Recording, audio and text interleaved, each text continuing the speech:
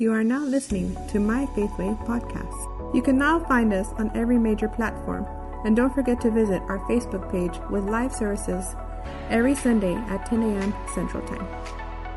If you want to become a partner or simply make a one-time donation, please text the word Faithway to 77977.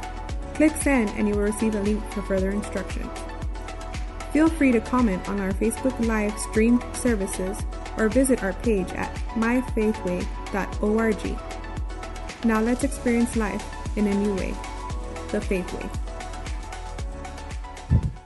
I almost didn't make it today. I have this bad habit. You think after living almost 35 years in South Texas, you wouldn't get overheated, but yesterday I got overheated. And this morning I was like, but we got it done, whatever that done meant, but it was so hot. So if I'm talking a little slow, that's just dehydration, all right? Father, we thank you for the word. We thank you, Lord, for everything that is going on in this church. And Lord, we know that through everything you've called us, Father, it's always been about grace. It's always been about this sufficiency of grace. And I just thank you, Lord, as we continue on this subject and we dig into areas that maybe I've never even realized were there, that you show us how grace is, you show us how it works, and you show us how to apply it in our lives and with those around us, in Jesus' name. Everybody said, Amen. So we've been talking about this series, basically called Grace for the Gutter. That's the title I found. And one of my, in studying these things, meaning the gutter, I just want to define the gutter. The gutter is just every low spot of anybody's life, right? The gutter is the lowest spot in the street. The gutter is where all the garbage drains to, right? And sometimes in our walk, Christian and non-Christian, you will feel like you're there. You will feel like Al said, where did God go? You'll have these moments, and I think the more you understand grace, it's easier to navigate through life in the difficult times. Because, it's really easy to be excited about God when everything's good, right? All the bills are paid, got money in the bank, kids are acting like they're delivered from Satan or something, everybody's behaving. And you're like, oh, Jesus, I love you. But then something shows up in your life, and it changes everything. It changes your rhythm. It might change, from your finances to your health. And then then the questions come, where are you, God? Where's all... where are the high times? We were over here, and now we're over here. We're in the valley now. We were in the mountain. And that is really the place where you got to have a clear understanding of grace, because the grace is the most powerful in the gutter. That's just the way it is. Jesus' most miracle, well, actually all the miracles, I'm trying to think of even one that I can completely connect inside the church, and I don't remember one if I'm wrong. The only time he did something in the church is he beat him up with a whip. And that's not called a miracle. It's called a tantrum, right? But everything Jesus did that was powerful and amazing was with people that nobody wanted anything to do with. And then you really begin to see, because if you can figure out where is the grace is the strongest, or where the heartbeat of God is, all you have to do is get in there. And take the vision and take the heartbeat, because that is really the key to understanding the gutter, understanding the low spots. Let me just go through some of my notes I made, and I'll just read, this note I actually wrote it a couple of days ago. It says, I knew about God. It's just, my introduction. Well, there it is. Look. Why couldn't I just get it right? For years it was my own effort, my own thoughts, my own decisions that traced the lines of brokenness in my life. Sure, there were temporary moments of simulated peace, but then failure arrived again. Crawling into the gutter seemed only natural. When you don't have God, you have this tendency, right? Okay, I'm going to do it. And then if something happens, you keep going back and you keep going back. And, of course, you guys know most of my life story.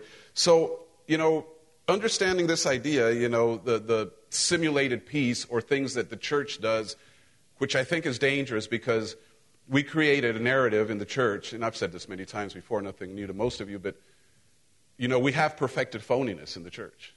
That's just a matter of fact. All of us, including myself, you go to church, and church should be like the safest place in your life.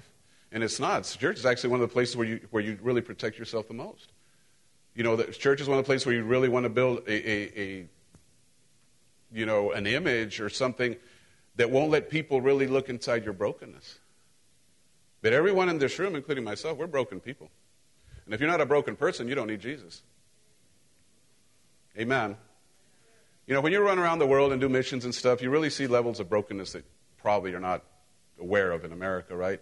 And you really see the need, and I really see, I guess, what drives me as a pastor and as a minister, and 30 years in ministry almost, in a couple of years it'll be 30 years in ministry.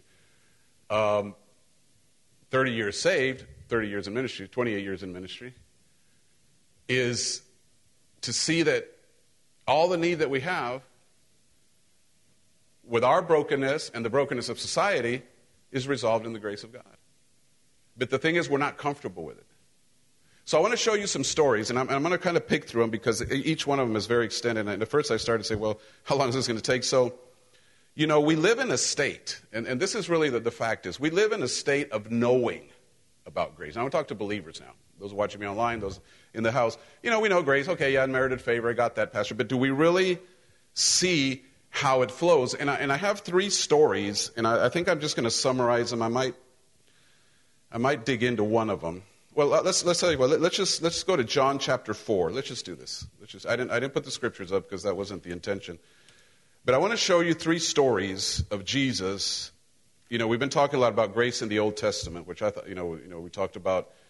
It was amazing. Last week we talked about grace vindicates you. And after church, a young lady came to me and shared a story, and I said, you know what, that message was for you.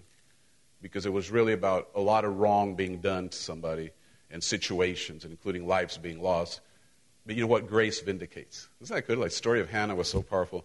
So, we're going to try to see now, move it into the New Testament and really see Jesus, because Jesus is the face of grace.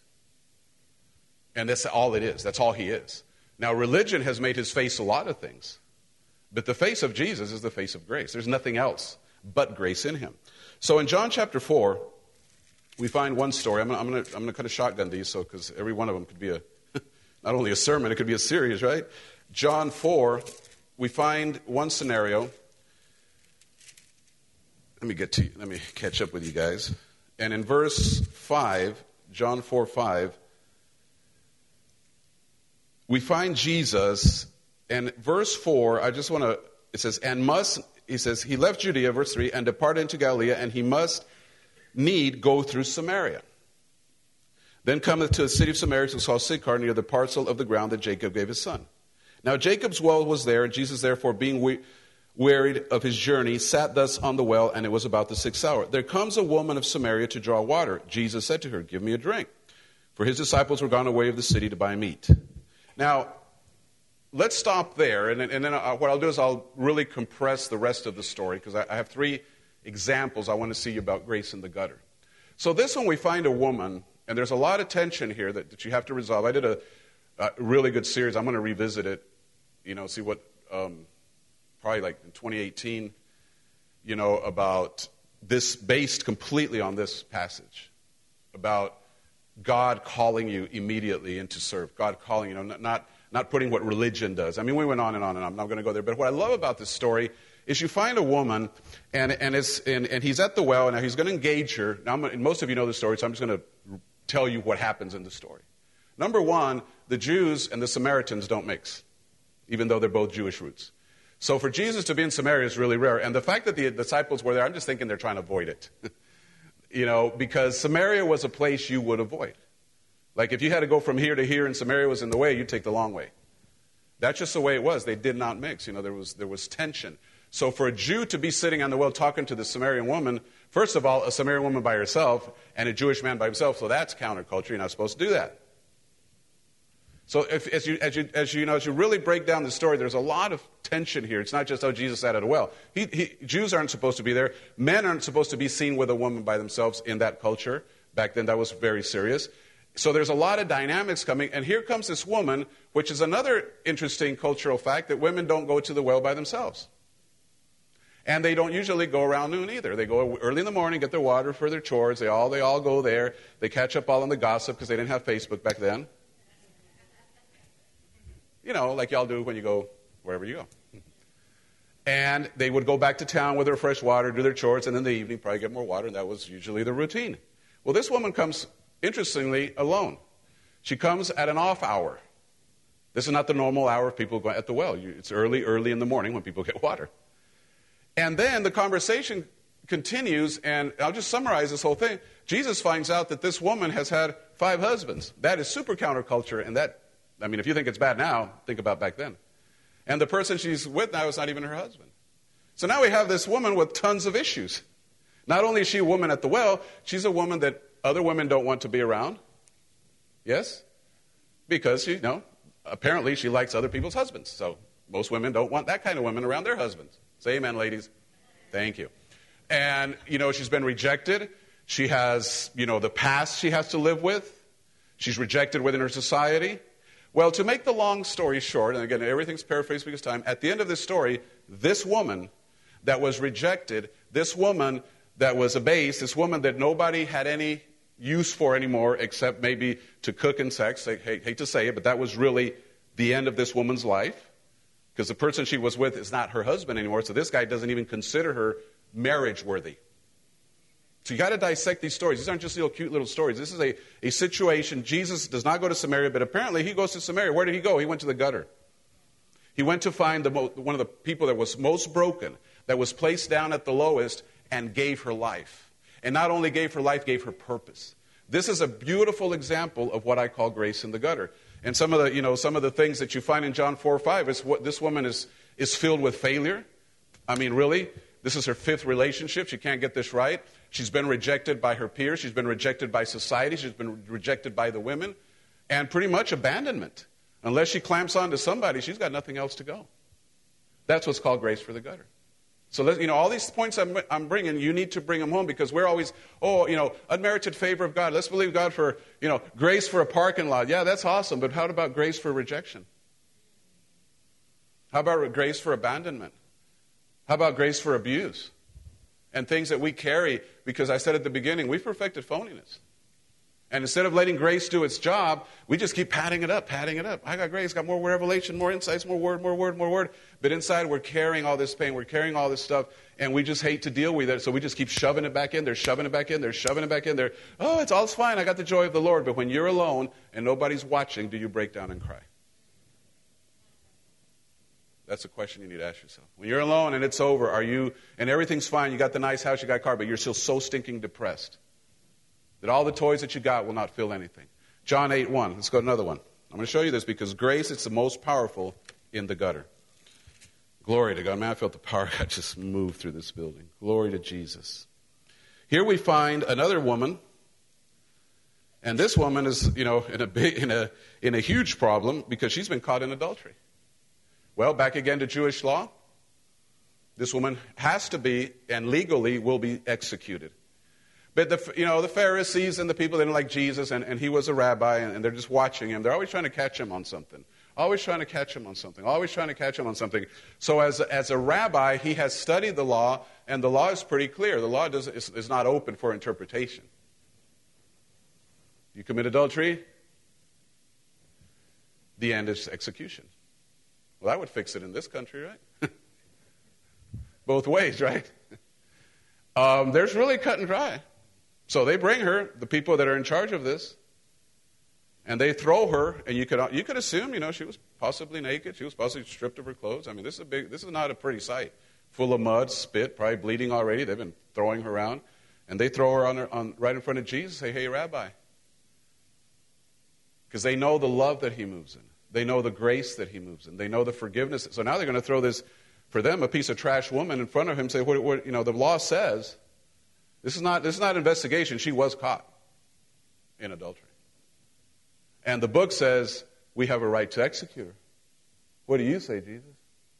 And the Pharisees are there, and the Sadducees, and temple leaders, and mob of people that just love throwing rocks at people and killing them.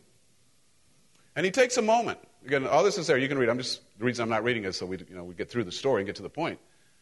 And Jesus makes a phenomenal statement, and it really is about grace on both sides of the aisle. Even the grace of the attackers, even the grace that the accusers need. But it's really about the grace for this woman. So, as verse 3 says, "And the scribes and Pharisees brought into him a woman taken in adultery." And then, verse 5, they mention the law. And they go all through all the things, and then they ask him, "So what do we do?" And Jesus replies with an amazing statement. "He that is without sin let him throw the first stone. Now, on a lot of levels, again, culturally, religiously, you have to analyze this because let's just go to the basic Jewish law. It tells us there were Pharisees there. Now, we don't have a video, so I'm doing a lot on assumptions. But my assumptions are I'm pretty comfortable with my assumptions. They got this woman, and they're pushing her, and I don't know if she's tied up or not, but they got her, and they're grabbing her, and they throw her down. I just believe that somewhere in this process, that woman either rubbed up on them, or touched them, or they actually grabbed her. And if that's the case, every one of them is unclean. Right? I mean, because we're going back to Jewish law. Jewish law says kill her, but Jewish law says, as a Pharisee, you can't touch the unclean. So right now, his authority as a Pharisee is gone, because unless he goes and takes a ceremonial bath and comes back clean, he has no authority to talk about the woman. So Jesus makes a really simple statement. All right, which of you is clean enough to throw the first stone? Which of you is holy enough to throw the first stone? You know, one of the things as believers we have to, and again, I think it's kind of a normal type, maybe not for everybody, but I know I kind of went through that phase early in my life. When you find Jesus, if you're not careful, and we did a whole series on this, but you're not careful, you can get back to what Gabby said, you can get that ego. You can even get a Christian ego. Oof, I'm better. I'm more spiritual than you. I'm higher than you. And that's what the Pharisees carried.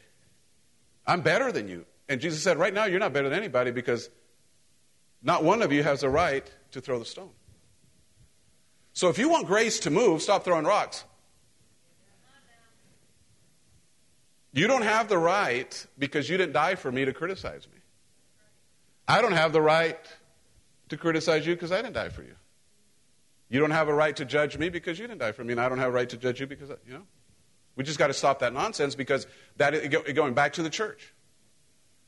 We play these things like we're spiritual, but then we act like we're a bunch of heathens, always talking about each other, always commenting about, always, chismeando about everything. So my question is, which of you is holy enough to throw the first stone? Because I'm not. I'm not worthy enough to judge you on anything. So we see here that grace is really, grace is for the gutter. But grace is this little sensitive thing that is moving not only on this adulterous woman that is about to be executed, but it's even moving into the team that is there to execute her. Because they are faced with a question. What I'm trying to teach you right now, grace is not a thing. Grace is the Spirit of God. And it was freely given to you. But you know what Paul said? You can frustrate it. You can, don't frustrate the grace of God. I mean, that is the scripture. So we see it here. Woman deserves to die. Jesus draws the line. They get it. They're like, dude, he just, today you say he just punked us. Let's go. Because not one of them has the authority to throw the first rock. Because everyone is dirty as she is. So once that happens, watch what Jesus resolves. So all that is gone. And, he says, he that without sin among you, let him cast the first stone. Verse 9, they which heard it, being convicted, who's doing that? The Holy Spirit. So the Holy Spirit's helping even them. Because the word is really convincing. That's a hard translation. The actual word you're going to find is more a convincing type thing. But the convincing of the wrong that they had done, or the convicting by their own conscience, went out one by one, beginning at the eldest, even unto the last. And Jesus was left alone, and the woman standing in the midst. When Jesus had lifted up himself and saw none but the woman, he said unto her, Woman, where are those thine accusers? Hath no man condemned thee? She said, No man, Lord. And Jesus said to her, Neither do I condemn thee. Go and sin no more. Now that idea, even the idea of go and sin no more, we have to just, play with it a little bit, because we read it like, okay, they didn't kill you this time, don't jump in somebody else's bed, because next time they're going to get you. It kind of and that's not even what it says. Because the word sin is not about you. He's not even referring to the adultery. Because at this point, there's a bunch of sinners in this. The sinners that are going to throw rocks without authorization by the law of Moses, and a woman that committed adultery. So sin is not about, don't do this, don't do that. this was about missing the best. Remember that sin, best definition of sin is missing God's best. That's all it is. So when you do something like, oh, I sinned, no, you just missed, God had something better. Not, don't put yourself there, just fix it, repent, move on, right? But sin is not, what we've made it to be. It's just God has something and we keep missing the mark. Well, he's telling this woman, he says, grace has set you free. Stop missing the mark. That's all he said to her. In other words, if you choose to live by the covenant, you won't need to sleep around. He's not judging her for it. He never even brings it up. Think about this. He never brings up her actual sin. He doesn't say, well, okay, let's thank God, thank me and everybody, you're not dead. Go and commit adultery no more. He doesn't say that. Go and sin no more. Well, Pastor, that is really difficult. Of course, it's impossible, actually, if it's not for grace. But now that you have grace and you understand your frailty and you understand your brokenness and you understand the position that you're in and you understand that nobody can judge you but God. Now, don't use that like a gangster tat, because I always get a kick at those, because no one can judge me but God. And I say, dude, he will. Yeah, it might not be too much fun on the, Schlitterbahn slide to hell, but you will be judged. No one can judge us but God. But that's both ways. So you need to stop your judgment, but also your judgment about yourself. Amen. So what do we see in John 8:1? Grace is there for the consequences of your past. I have no right to be in front of you guys this morning based on everything I did prior to 30 years ago. Amen? There's nothing that qualifies me. But, Paul had the same thing. He says, hey, I've been killing Christians. If it wasn't for grace, I couldn't be here. But, the consequences of your past are resolved by grace if, because a lot of us carry our past like there's no solution, church. We carry, we're carrying all this luck. Oh, my parents did this. I was raised this. I was abused. Yes, I get it. I'm not making a light of that. Those are very serious things. I would never even joke about that, because I've counseled enough abuse victims to say that is I don't even like jokes about abuse, because it's deep, it's serious, it damages people so deeply. But there's grace for this.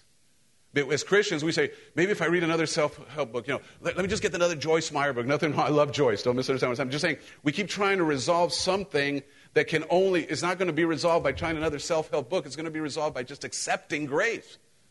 By laying yourself down like the adulterous woman and say, Lord, okay, I deserve to die, but there's nothing left. Oh, what do, Lord? Go and sin no more. It's about the consequences of your past. Paul said, and this guy had to work it all the time, because he was not only he was judging himself, but people were judging him all the time. Paul, really? He used to mess with Christians. He says, one thing I do. Philippians, I forget my past. And I just move forward into what God has called me. That is what grace does. So yes, everyone in this room has a past, but are you going to let your past continue to speak to you and continue to control you and continue to tell you you're nothing and continue, yeah, you tried this and it didn't work out. Yeah, you can't be married because you have another failed marriage. Yeah, you can't do this. You tried a business, you went broke. What a part of your past are you going to let it keep talking to you? Because every time it talks, guess what doesn't talk? Grace. Grace cannot overtalk you. You should tweet that one. All right. Let's go to Mark 7. I'll give you one more. All of these are in the gutter, man. Every one of these stories. And we could go on, because Jesus' miracles were in the gutter. They're in the leper colonies. They're with the wine bibbers. They're with the people that nobody wants to hang out with. You know who you would find? Grace. Jesus was criticized by the church because he would hang out with sinners. Imagine that. They say, why are you hanging out with wine bibbers? Why are you doing this? You're not supposed to be with those people. Well, you're supposed to be holy. He says, I am holy. That's why I'm there. You'll get that one later. Holiness is the most powerful in the gutter. Holiness in the church is whatever. We can all fake we're holy. Mark 7, we found I like this one a lot, because it really relates to people that have any connection with Jesus, have never even encountered Jesus, have no context of religion or religious. This woman, it makes, I love the way the Bible is put together, because the whole introduction of her it starts that she's not from here. She's not part of this. I mean, before even Jesus, because I know Jesus, and I'll explain that, why it said, like, that was brutal. Jesus called her a dog. Well, no, I'll explain that in a moment. So let's read in verse 24. And from thence he rose and went into the borders of Tyre and Sidon, and entered into a house, and would have no man know it, but he could not be hid.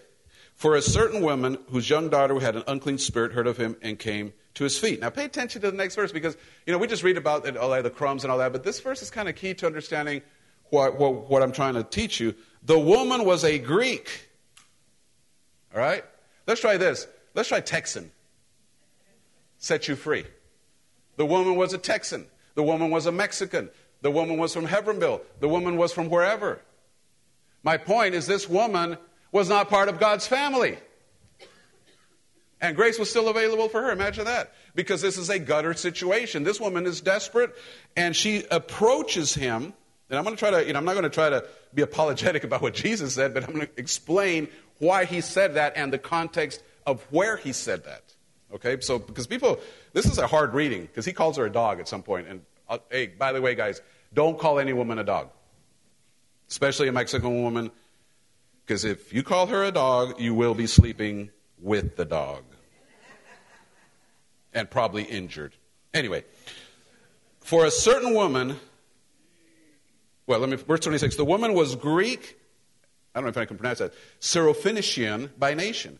And she besought him that he would cast forth the devil out of her daughter. But Jesus said unto her, let the children first be filled, for it is not meet to take the children's bread and cast it unto the dogs. And he answered and said unto him, yes, Lord, yet the dogs under the table eat the children's crumbs. And he said unto her, for this saying, go thy way, the devil is gone out of thy daughter. This is just a simple story. But the dynamics are, once again, this woman has no right to the covenant. Now, let me back up so I can, be Jesus' lawyer for a moment. Because, Jesus called a woman a dog. That's not cool. Okay? Number one, answer this question. Where is Jesus operating as far as, if you want to go dispensation? I'm not going to get deep. He's still in the Old Testament. Talk to me. The New Testament doesn't start till the resurrection of Christ. So everything Jesus talks about, he's talking it from the perspective of law, fueled by grace, which is beautiful. So he's still subject to the law. So when the nation of Israel uses the word dogs, that was just a word that they use for whatever reason. If you want to call it racist, so be it. But that was the word that meant anybody that wasn't a Jew. Anybody who wasn't a Jew, they were outside. So guess what? We would be considered dogs. Anybody that wasn't by birth Jewish, by lineage Jewish, would be considered was Gentile. So Gentiles, that was their word. Agree with it or don't agree with it, that's just the way it was. So when he says it is not right for me to give it to the, if you want to change the word dogs to the word Gentiles, is because in the Old Covenant, Jesus is here for the house of God first, and then for the rest of the world. But we don't really understand that. But back then, the Jews and every other culture was very, very tight. No mingling, no talking, no hanging out, no nothing. So once again, for this woman to be here, it's kind of awkward because she's not a Jew. But she is so desperate for the healing of her daughter that she comes and says, I'll take whatever you give me. So when we talk about crumbs, think about this woman. Think about how, the low self-esteem, possibly the abuse, possibly the rejection, and being able to process this to the point, again, we don't know how she's processing this, but she heard about Jesus, but at one point she's like, nope, I can't do it because I'm not part of the nation of Israel. But you know what? She says, you know what? I'm going to go one step deeper and say, Lord, but even the dogs get crumbs. Wow, that's so powerful. And that moved Jesus' heart to see that grace was active once again in a very, very, very dark situation with people that had no connection to God. No connection to the Jewish God. Probably pagans, probably idol worship, probably many gods. And you find this over and over and over again in the New Testament. You find it with the centurion and the healing miracle there. You find it in other circumstances where Jesus did things that were so out of the ordinary. So once again, failure, rejection, abandonment, consequence of your past death, low self-esteem, abuse, all these things that humans live with every day that we need to process. You get rejected at a job or something doesn't go your way, and the scars and the pain. And we love you, Jesus, sing to Jesus, come to church on Sunday. But leave this building still with the pain, still with the consequences of these things. And the sad thing is that grace was always available to make it better. Well, Pastor, you don't even understand what I'm going through. How can it make it better? If it can't make it better instantly, it can make it better by changing your perspective of it. That's what grace does for me. Most of the time, it gives me a perspective. Our family's going through difficult things. Yeah, currently, yes, we are. But you know what? Grace gives me perspective. If I didn't have that perspective, I wouldn't be up here today. Because I don't have all the answers for everything. But guess what I found out? I don't need all the answers for everything. You don't need to know everything. You just need to know somebody that knows everything. Right? It's like, you don't need to be rich. You just need to know somebody who's rich. Well, you don't need to know everything. You just need to know somebody who knows everything. And in this case, it is God. And what grace does in those dark moments, if you just let it penetrate that place of solitude, of darkness, of confusion, of desperation, of I'm done with it. If you just sit there and finally say, Lord, your grace is sufficient. I don't like what I'm going through. I don't like the pain. I don't like the rejection. I don't like the abandonment. I don't like the consequences of my past. But at this point, your grace is sufficient. And see where that goes, because grace will heal you first in your head. Actually, I think grace, because it's such a personal thing, has to resolve your issues before it can resolve any other issues. Meaning, you have to accept that God loves you. You have to accept the simple, the childlike faith. I can't get off that. Simple believe, all right? Go with me now to 1 Peter 1:2, chapter 1, verse 2. This is so good. New Living Translation reads this way: God the Father knew you and chose you long ago. Well, he's not repeating what Paul said, but Paul makes the same statement in Ephesians. So let's, don't raise your hand, but we all have stuff that we wish could be better in our own head, right? Oh, okay, I'm the only psychotic person up here. All right, thank you, Lord. At least I'm open enough to say. You guys are like, oh, okay, whatever, I'm fine, Pastor. Yeah. But the Holy Spirit sees you when you throw that fit in your house and throw everything and break everything, and then your kids wonder why you even go to church and ask you about it. Anyway, God the Father knew you. Pay attention to the next three words. And chose you. That's it. Do you think he looked at, well, I choose him, but boy, he's a mess. I'll choose you, but he's an adulterer. I choose you, but he's a drug addict. I choose you, but he's depressed. None of those things mean nothing to God. He chose you. And if you keep digging, before you were even conceived, Ephesians, before you were conceived, there was a plan for you. Now, those are two little simple things. If you can believe those two things, that before I was even conceived, God has a plan for you. That's stated in Book of Psalms. That's stated, and Paul makes heavy, deep reference to that point. So let's keep reading. This is just so powerful when you just kind of take your time with it. And his Spirit, I love this, has made you holy. In other words, you can't be holy unless it's through his Spirit. And the church has made us think, and I say church, I'm not talking faithful, I'm talking 2,000 years of organized religion, has made it think like we're never going to be holy enough and we have to have all these things to be holy. And then, and then we give the lists and, don't do this and don't do that and don't do this. And yes, and of course, come on. If you're born again and nobody can tell, come on. If you're born again and you're still partying like a rock star, come on. No, there's a process. You don't have to get it immediately right, but there's a process of transformation. There's a process of change. And hopefully down the path, people say, wow, you used to be like this, but now you're like that. Well, here's the key.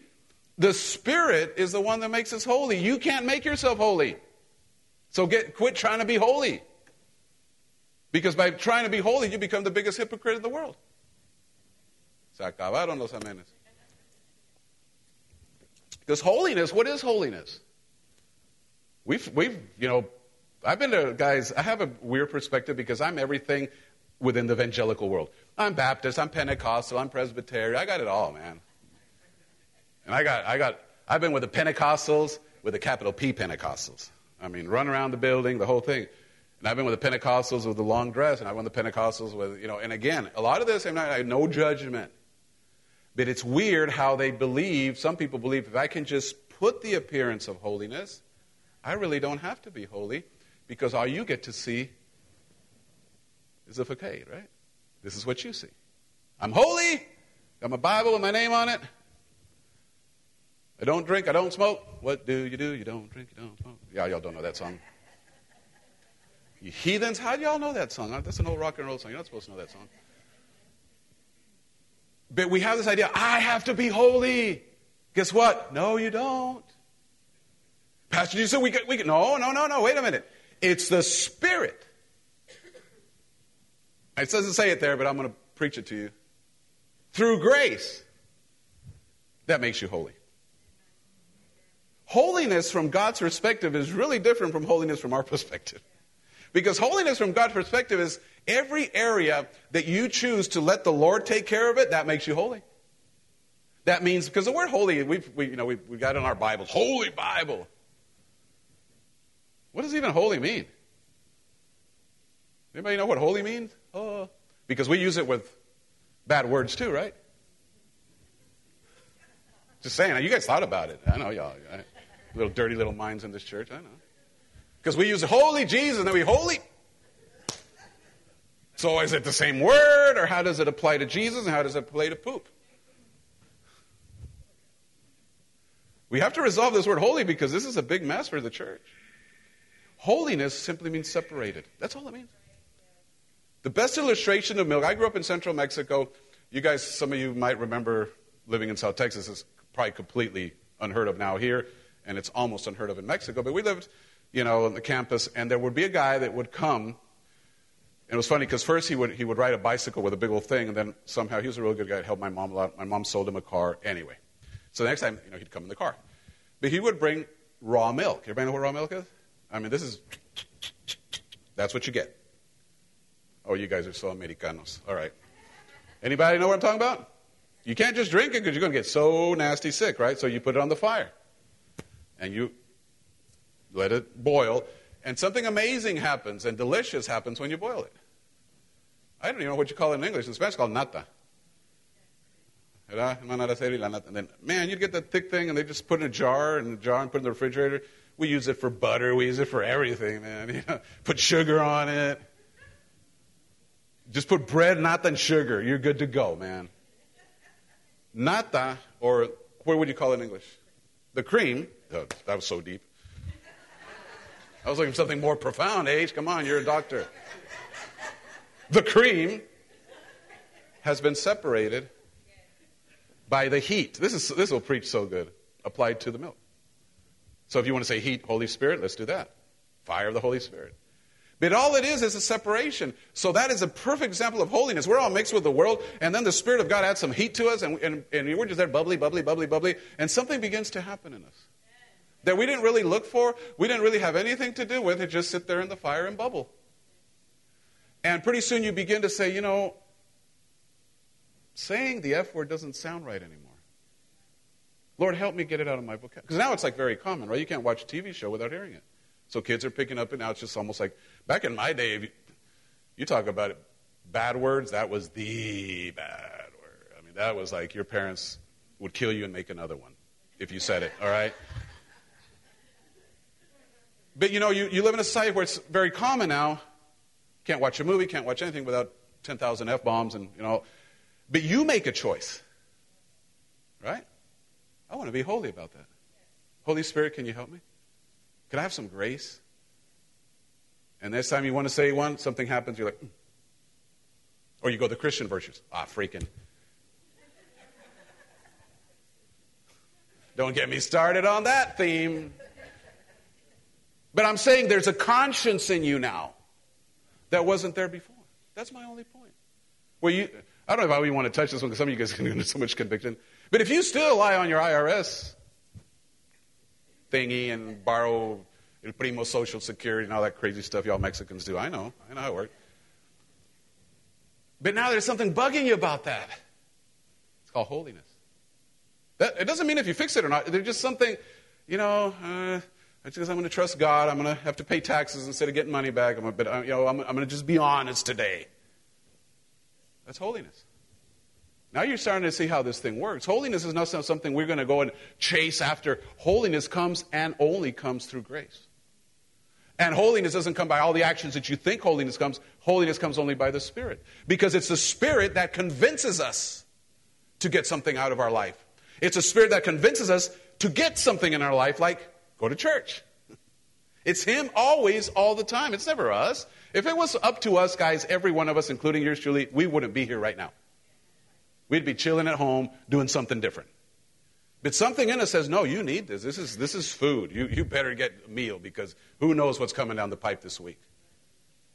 So your spirit is so you say, oh, those people who go to church, they think they're holy. No, we don't think we're holy. We know desperately how unholy we are. We become aware of our unholiness. We become aware of our tendencies to just mess things up. And the Spirit says, hey, y'all want to be holy? There's something called grace.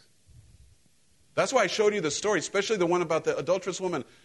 If that's not a perfect, beautiful example of what grace does, I don't know what else to give you. Here we are with our messed up thing, thinking, oh, if I just go to church more, if I read my Bible more. And God says, just shut up. Here, have some grace for it. Become holy. Now, holiness to me is not something so far out there, because let's be honest, if any of you in this room, including me, try to be holy, we'd mess it up instantly. Because all it takes is one bad thought, all it takes is one bad attitude, all it takes is one me moment. So forget about trying to be holy. Instead of trying to forget, the thing you need to work on is grace. Because grace, there's a message out there. I'm going to throw this. It's been out there for a few years, probably a lot of years now. That's not what I'm preaching. It's called hyper grace. And there's some crazy stuff out there, like really crazy stuff out there. And the more you go, the crazier it gets. But that's not what we're preaching here. Because, we're going to get to don't frustrate grace. Yes, grace is beautiful. Grace is there. It's His presence, His love, the atmosphere. I could go on and on and on. But there's a part of you that has to receive that. You can be surrounded by grace and still be as miserable as you've always been. Because grace has to make a deposit, first and foremost, that you're comfortable with it. Meaning, Lord, I can't do this, but your grace is sufficient. Every challenge in your life, from natural challenges, from business challenges, I'm telling you, there is grace for everything. Our problem is we have put grace into a little cup that only means one thing, or we still don't understand how we access that grace. Amen? So let's finish reading, because this scripture really brings it home. So he says, God the Father knew you and chose you long ago, and His Spirit makes you holy. This is beautiful. And then, what is the result of those two things? He knew you before you were even born. He chose you to be holy. You can't be holy by yourself. And because of that, in other words, as a result, you have obeyed Him and have been cleansed by the blood of Jesus Christ. And then he makes this little statement, which I just think is so good. May God give you more and more grace and peace. Well, for my studies, and I'm not sure, I'm not going to dig in how they came up with this, but they say, in Greek translations, when you have the same word butted up, it doesn't mean two. It means continual. It means non-ending. It's almost like a loop.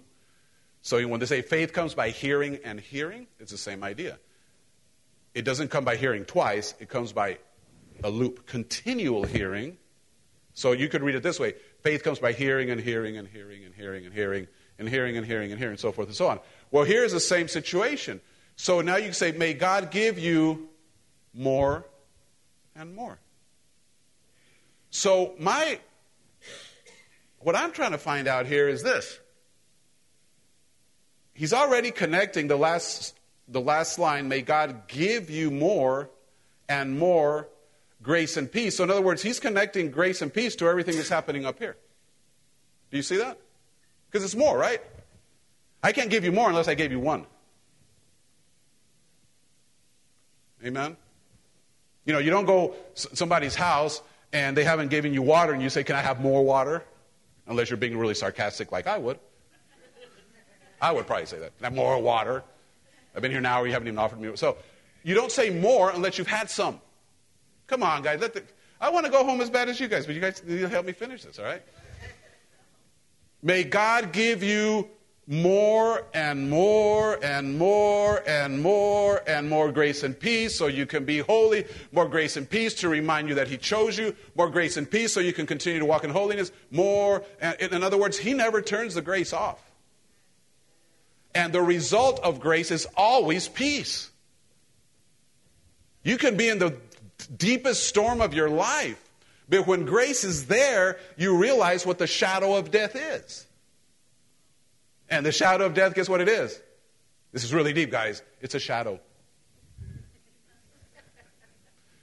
But unless we get grace to help us see it's a shadow, it doesn't become a shadow. It becomes very real for a lot of us.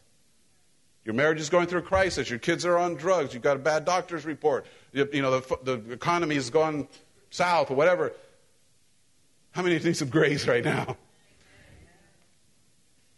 But God gives you. And what I'm pulling out of this is like a loop. God the Father knows you, and he chose you. Do you believe that? Oh, my God. That was such an exciting... You know why you guys weren't excited about saying yes? Because you don't believe it. I don't believe it. I'm working on it. That's what faith is, right? We don't believe something and then we listen and practice it and digest it and meditate it till something happens in our head. We actually believe it. Faith never starts by you believing it. You go to the doctor and says you're going to die, and you open your Bible, you still think you're going to die. It's going to take a process, right? You're going to have to get that word. Even though you believe God can heal you, there's still a process because you're still scared to death that you're going to die. So where I'm going with this is you have to understand this. God is trying to convince us of that very first line. God the Father knew you and chose you. Question, if he chose you, can you fail? If he picked you, can you lose? Because last time I checked, God hasn't lost anything. If you're on his mind, how can you not succeed? You know why there's not a lot of reaction in the house? Because we're still there. We're like, oh, that's what it says. That's just what it says. I'm just reading slowly. That's all I'm doing and adding my little opinions and comments, but God the Father knew you. Okay? And chose you. And according to Paul and according to the psalmist, before you were even in your mother's womb, he made a plan for you. Those three things should settle you down for the rest of your life. Because now I'm in a comfortable place that if I can just continue focusing on grace and what God has done, I don't really have to worry about all the mechanics of my life.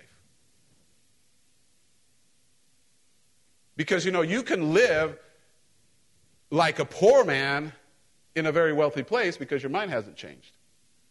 You could live like a sick person in a very healthy place. Meaning there's a lot of people that come up with sicknesses. You know anybody like that? Is that you? No, I'm just kidding. I had so many bad feelings yesterday because I was totally overheated. Imagine if I had gone to WebMD, I would have found so many different sicknesses. I think I got the Amazonian flu. Only could be acquired in the Amazon. Haven't been there, but I still got it. Who is convinced? You see, the Holy Spirit's job is to convince. But the one thing he's trying to really convince us through this series is that, hey, it's going to be all right. Chill out. Trust grace. Trust him.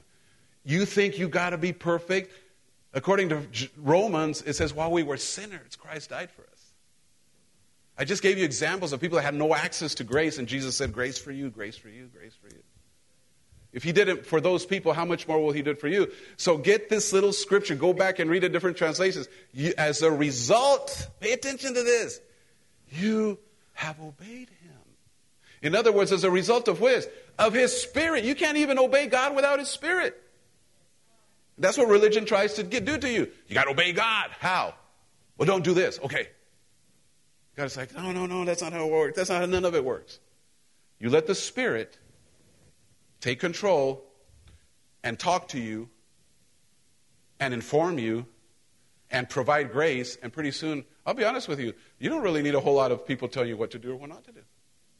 Because the Spirit himself, I know Romans says itself, it's himself bears witness with our spirit that he chose us along. I'm playing with Romans, you get it. But that he chose us. The Spirit bears witness to your spirit that you were chosen. And if I was chosen, how can I fail? Well, what if you fail? Then it's part of the plan. I might fail right now. I might go through the valley of the shadow of death, but I'm not going to build a house there.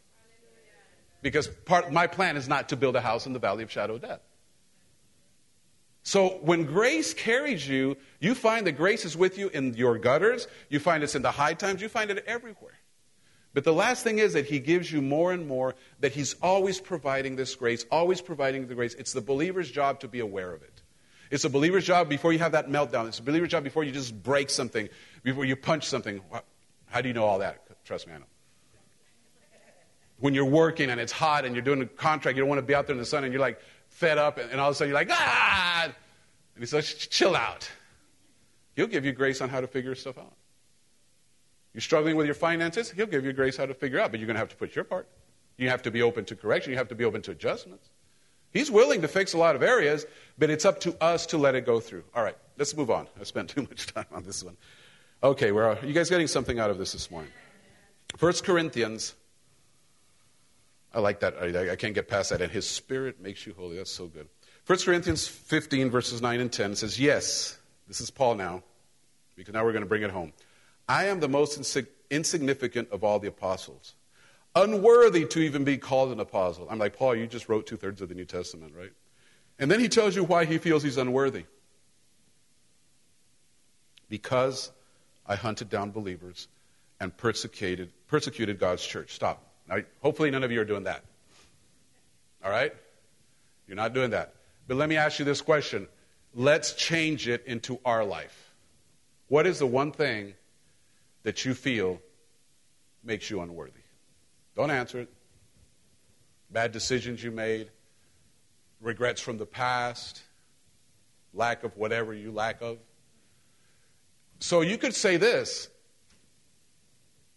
You know, I didn't hunt down believers. I didn't persecute God's church, but there's a lot of things that if I look at in my life, they will become handicaps to the move of grace. In other words, God still has his grace, God's still available, but our self, how can I put it, the way we see ourselves is really dependent on how much we accept grace. In other words, there's no more grace. There's no less grace. There's only grace. There's not a balloon of grace. There's not a cup of grace. There's not a truckload of grace. It's just grace. There's one. There's just one thing.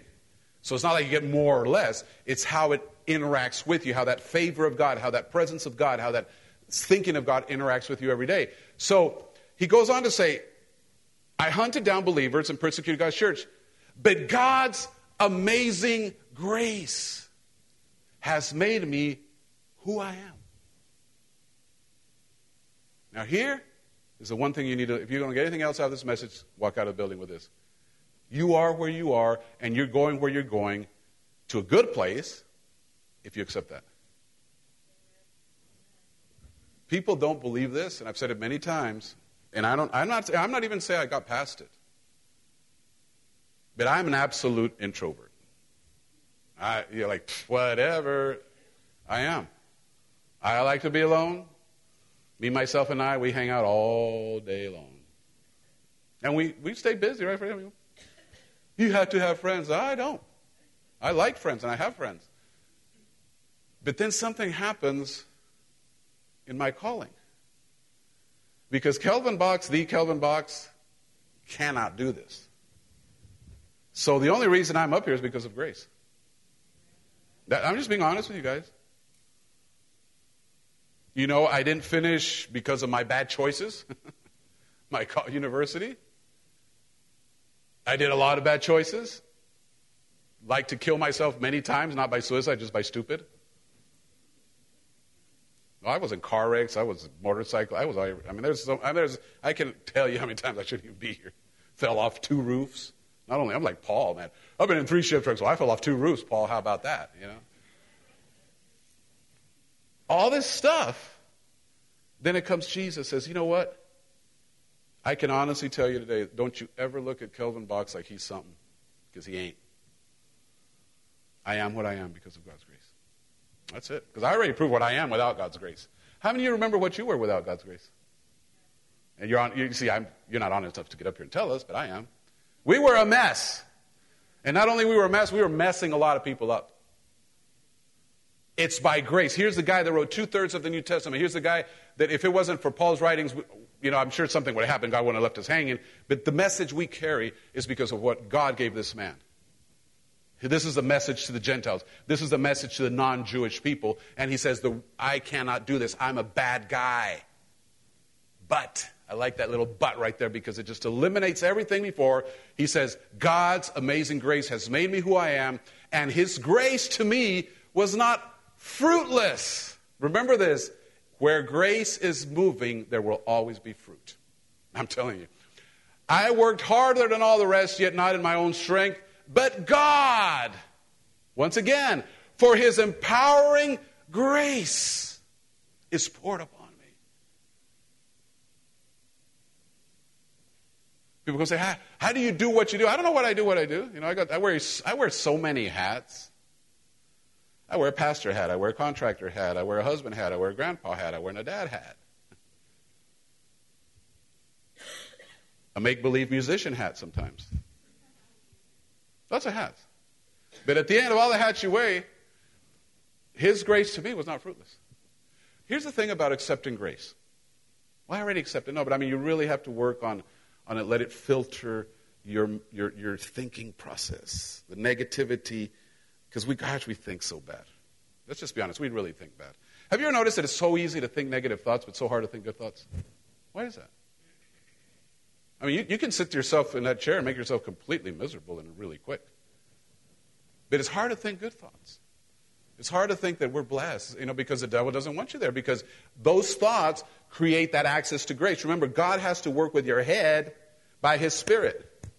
And the more you just accept it in the simplicity of it, say, okay, Pastor, I get it. God's, you know, if you take away the word grace and just use the word presence, will it help you to understand it? Because people get hung up on grace like, here's your grace. Drink some grace. No, it's him. So if you want to change the word grace to presence, then do it that way. I'm fine with it. That's not biblically incorrect. That means you get more. So his presence equals grace. And I need his presence all the time because in this world it's so dark and so wicked and so confused. You just need grace. And he goes on and says, his grace to me was not fruitless. In other words, grace will always produce.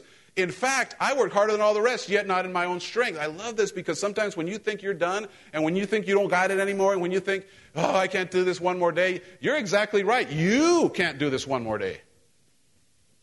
And the problem that you're there now is because you didn't let grace do its perfect work in your heart. If you had backed up and just say, Lord, I can't do this, and if I'm supposed to do this, God, give me some grace for it. And if grace doesn't show up, guess what? You're not supposed to do it. How deep is that one, right? I need grace to go on mission trips. I need grace to do everything. I need grace for wisdom. My God, I get all these questions and comments, and you know, you need grace all the time. In other words, another thing you can say about grace, it's the mind of God. So if you want to think like God, think down the path of grace. Think down the path of presence. So, you know, the other thing that grace does, I just want to pull that one up. Empowering grace is poured out upon me. If you're feeling weak, and I'm not just talking physical, emotionally, spiritually, given up, bored, there's empowering grace for you. Are you willing to bring that? And say, Lord, grace. See what happens. Amen? Y'all still with me? También calladitos, híjoles. All right, almost done. Let me give you a quote by St. Augustine. It's so good. For grace is given not because we have done good works. I love this. This is so good. But in order that we may be able to do them. In other words, you can't be holy without grace. You can't do anything without grace. You can't do nothing for Jesus without grace. And St. Augustine just nailed it because he says, grace is not given because we have done good works, but that's what religion teaches. The more you come to church, the better. More brownie points, more here. Bunch of little stars on your forehead. Perfect attendance diploma. But then when cancer knocks at your door, what are you going to do? Your perfect attendance diploma is not going to help you. Cancer helps. Grace helps you. And grace will eliminate it. And grace will do something. And if nothing else, grace will give you everything you need to navigate whatever you're navigating through. But it has to be that. Grace was given for us to do good things, not the other way around as religion has taught it. Thank you for your amen there. Not one amen. Okay, moving on. Dietrich Bonhoeffer, amazing man. If you don't know his story, you should. Look him up. Second World War, man of God, and finally was executed by the Nazi machine. But he did so much good during World War II. Just an amazing story. But anyway, Dietrich said this: by judging others, we blind ourselves to our own evil and to the grace which others are just as entitled as we are. Wow. And that resonates with what the Lord told me years and years ago. I can almost tell you, I know the season in my life, so I'm going to say about 12 years ago, dealing with just all kinds of negativity, and the very simple golden nugget that dropped in my heart by God, it says, the grace that you ask of me is the only grace I ask you to give. What does that even mean, Pastor? Well, when I would come to God, and we all do, let's say we mess up, we have a fight with our wife, or we do something we shouldn't. You go, Lord, forgive me. I really messed this thing. His grace is instant. And it goes immediately into the place of forgetfulness. I will remember your sins no more, right? But what happens when somebody hurts you? Are you willing to let it go? Are you willing to say the same grace that I needed for my, stability, spiritual and otherwise, thank you, Lord? Can I give you that grace when you hurt my feelings? Can I give you that grace when you let me down? Can I? Because if I can't, then I don't understand grace. Because it was the same presence that God put on me to set me free, and it's the same presence. It's not my presence that I'm releasing into your life when you hurt my feelings. It's His presence. I choose not to be offended. Even though it hurt, I still choose not to be offended. It bothered me, but I choose not to be offended. I choose grace. You see, that's what I'm saying at the front end of this. Grace it's not a fragile little cup that will break. And you have no. Grace is strong. Grace is powerful. Grace went into the pits of hell and brought Jesus out. Don't tell me grace is weak. But frustrated grace is real. And frustrated grace comes by human nature. In other words, we ask something of God that we're not willing to give. That's human nature. That's not God nature. Because for God so loved the world that He gave His only Son. But we're not there yet. I don't love you that much to give my only son. What I'm saying is, watch this thing, because this is really kind of the summary. I'm trying to summarize everything we've talked about, to be sure that grace is a free-flowing energy in your life. If I can use the word energy, spirit, presence. It's free-flowing. It's not something let me put the grace switch on. Click. I got grace for you. No, grace has to flow in the darkest moments of your life. That's when it's the strongest. Grace has to flow in the happiest moments of your life. Grace has to be there in the most confused moments of your life. Grace has to be there in the moments where the most clarity. It doesn't matter. It's just there. And that's what Dietrich was trying to say is, you can't be judging other people and expect this thing to work. Amen, Pastor. See, like you're judging me right now about, it takes too long. Okay. Hebrews chapter 12. Verse 15. Here we go. We're going 2 more scriptures and we'll be done. Looking diligently, this is so good, lest any man fail of the grace of God. And then he tells you what causes that fail. Lest any root of bitterness, springing up, trouble you, and thereby many are defiled. Well, the word defiled simply means you become dirty. So when we talk about holiness and we talk about grace, and we talk about all these things, judging people, I know there's a lot of not loose ends, but it's a big package I'm giving you this morning. But look at this one now, because this is really, we're trying to summarize it now. Looking diligently lest any man fail. So here's the thing we have to resolve. The grace of God cannot fail. Man can fail it.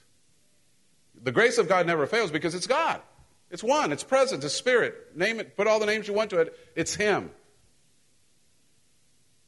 So God cannot fail. Now, what we call failed grace is not really failed grace. It's our ability to use it properly. That's what caused it to fail. Grace didn't fail. You failed in your ability to use it. Are you okay with that? Okay, I'll try it again. So nobody said amen. I want to go through the whole thing. Looking diligently, lest any man fail the grace of God. And then he tells you what are the symptoms of failed grace. In other words, grace doesn't fail. You can't break grace. You can't break Spirit. So the failure of grace in your life is because of this. Bitterness. Bitterness. Amargura.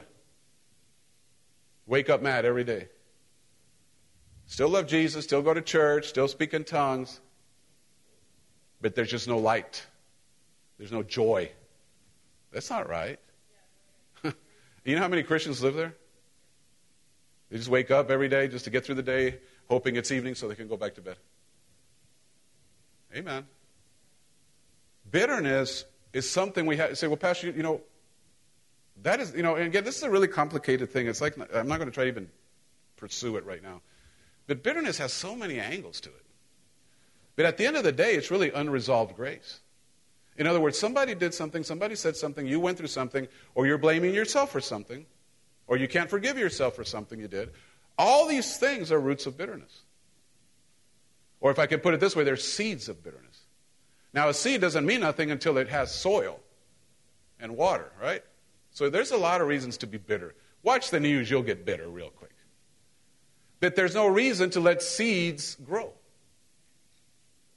So you have to recognize bitterness as something that will counter punch, if I put it this way, God trying to do something. I can't say the grace of God because nothing counterpunches God's grace. What it will counterpunch is your ability to receive it. So settle this. Grace it's not little grace, big grace. It's just one. It's Him. So, but the influence of grace will vary very, very deeply because of bitterness. Because another thing bitterness is a gutter. Bitterness is a sad place. Bitterness is a depressed place. Bitterness is a place of giving up. Bitterness is a place of everybody let me down. I've been betrayed. Nobody likes me. I hate the world, right? That's bitterness. And it comes in many flavors and many little things. So I think one of the things that we have to leave this building this morning is thinking about every time, because I like what it says here. It says, springing up. Springing up. Well, my idea of springing up is not an idea of a tree growing. Right? A tree, you put a little seed, a little tiny little thing pops up, and here you go. It might take years for you to have shade. So I don't see it springing up. You got me? So this is something else. Something else is going on. Pastor, you're so... I digest every little... There's not one word in that book that's left over. You got to break... That's why people miss it. You got to break stuff up because if you just stay in one scripture, God will talk to you, man. He'll say, this is what that means. This is what that means. That's what I'm doing right now. I'm just going with the Spirit of God. Looking diligently, lest any man fail the grace, lest any root of bitterness springing up. In other words, you're having a fine day and something just springs up and now you're mad at the world, you're bitter. Well, He told you right there. If you don't control that through grace, now you're contaminated. Now darkness begins to set in. And I hate to say it, church, hopefully it's not this church, but there's thousands, if not millions of Christians around the world, hopefully I'm not one of them, that we have everything to have peace in our life, but we still choose to live in a place of bitterness. Choose to live in a place of depression. Well, I can't help depression. I'm not saying if it's clinical or not. I'm just saying, but you do have a choice. Choose to instead of being a total jerk today, choose to be a blessing today. So those are all grace choices. You say, well, I don't feel like being a blessing. Well, choose it. Okay, I'll be a blessing. Grace shows up. Has nothing to do with your feelings. You chose to be a blessing, and even though you're having a bad day, guess what? You're going to bless somebody. You guys don't understand. As a pastor, it's amazing. Sometimes I'll get up here and preach something, and not very often, but sometimes it feels like I was like completely disconnected. Unless you're a preacher, you'll never understand this. Or a teacher, maybe you'll understand. It's like spitting rocks. Or bounce back. And okay, man, praise God, I did my job, Lord. And then somebody will come up and say, Pastor, you don't even know. And I'm like, what? You don't even know. The word, what you preached was, and I'm thinking, that was the worst sermon I've ever preached in my life. There was no connection. There was no rhythm. I couldn't get a rhythm with the people. I couldn't get it going. I couldn't get engagement. I just wanted to go home. Trust me, I've been there a few times. We'll just say, man, let's go. And somebody will come up and say, that was for me.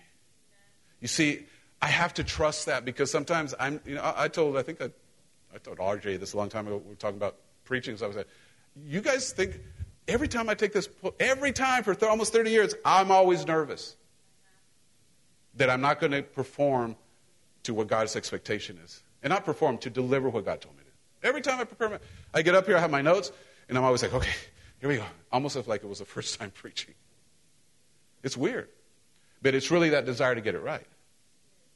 But I find out that even grace has got when I've stumbled through message, when I've messed up, when I've lost my train of thought, and I'm thinking, boy, I'm over here, how am I even going to bring it? Guys, you guys don't know how hard it is sometimes to do this. But you come back to grace, right? Say, Lord, your grace is sufficient. And I'm telling you, God will make sure that somebody, through a text message, through after service will come up here, or somewhere, or you just preach something, like what Gabby said. She told me the first time, said, okay, it's a good series, I thought it was good, it helped me. But I didn't realize how deep it helped some people. How it had an impact. Okay, check that series off. We got the ego series. What's next, Pastor Vox?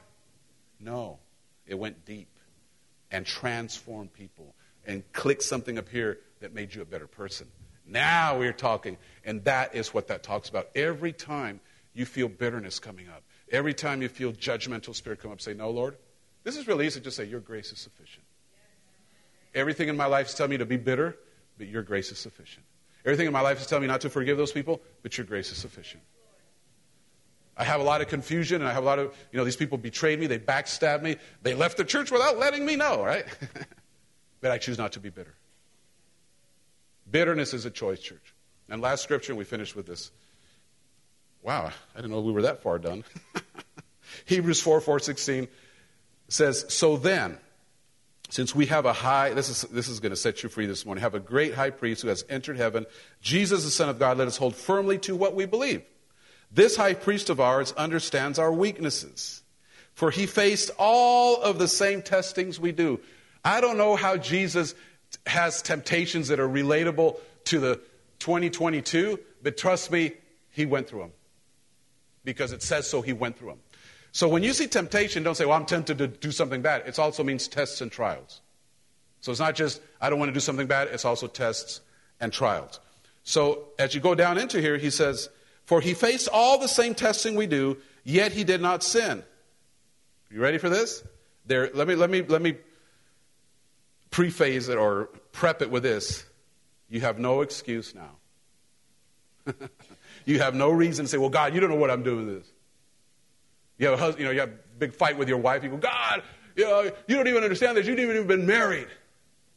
Well, you're right. He hasn't been married, but obviously he understands that. Because he says that he's been tested and tried in everything. So what does that do for you? It lets you come boldly to the throne of our gracious God, that we will receive his mercy and we will find grace to help us when we need it most. When you're in the gutter the most. When you're in the darkest the most. When you're confused the most. That's what grace does. Stand to your feet. Glory to God. Wow, that was good. Father, we just thank you this morning for where the word has gone. And Lord, everyone here, everyone watching us online, even people that will listen to podcasts down, Father, we all need access and an understanding to this thing. I want you just to really make a personal prayer right now. I'm just going to pray a prayer, but it's not for you to listen to it. Just pray something. Maybe you can identify some areas in your life where you're like, Lord, I need some grace here. Maybe there's some behavioral issues. I'm just going with the Holy Spirit. I know it's late. We're almost out of here. But don't turn off the Holy Ghost right now. You've come this far. You made it to church. You've been here. Don't turn him off right now. Because I believe with all my heart that God wants to do a work in me and in you. And he spoke about it last night. He said, I want you to pray for people. I want you to, when I mean pray, pray. But here's the thing. Can we resolve some of these things? As simple as it is this morning, say, Lord, this area of my life is an area of bitterness. This area of my life is an area of confusion. Go down the list. I'm not going to take any more time. Be honest. But let's ask God with everything we got this morning that his grace would just absolutely flood this house. It's him, right? But what's bigger? That you'll leave this building seeing something you've never seen before. About how he loves you, how he interacts with you, how he helps you day in, day out. Even when you don't ask for him, he's still there. Even when you don't request something through prayer, he's got you covered because that's what grace does. Don't misunderstand. Prayer is good. All is good. But don't think just because you missed, I didn't ask God to protect me on the highway today. No, he's got that. You've been around his house too long for him not to take care of you. That's what grace is. So I'm going to ask you one thing as I pray. If there's anything you need to forgive yourself of, yourself, not anybody else, yourself, you need to do it right now. In the presence of God, just say, Lord, 20 years ago I messed this thing up. Yesterday I messed this thing up. I ask you, Lord, to give me grace to forgive myself. Father, we just thank you this morning as we wrap this service up. And Lord, what a great service this morning. Father, your presence is tangible. It's here. And Lord, all of us, every one of us needs grace. Lord, we could have tried as hard as we could to fix things and to repair things and to resolve things. And at the end of the day, we just make a bigger mess, God. Because, Lord, we just need to realize that your grace is sufficient. We don't need to add. We don't need to take away. Your grace is all we need. Your love and your presence and all the religious spider webs that we have in our head that confuse what grace is, Lord, we ask you to clean them out today and for it to become just a simple revelation, a simple insight that you never left us, you will never leave us, no, not till the end of this age. And because of that, we have the grace of God to forgive people, to release pains, to release the things in our past that keep coming up. So, Father, in the name of Jesus, by the Holy Spirit and the grace of God, every root of bitterness, every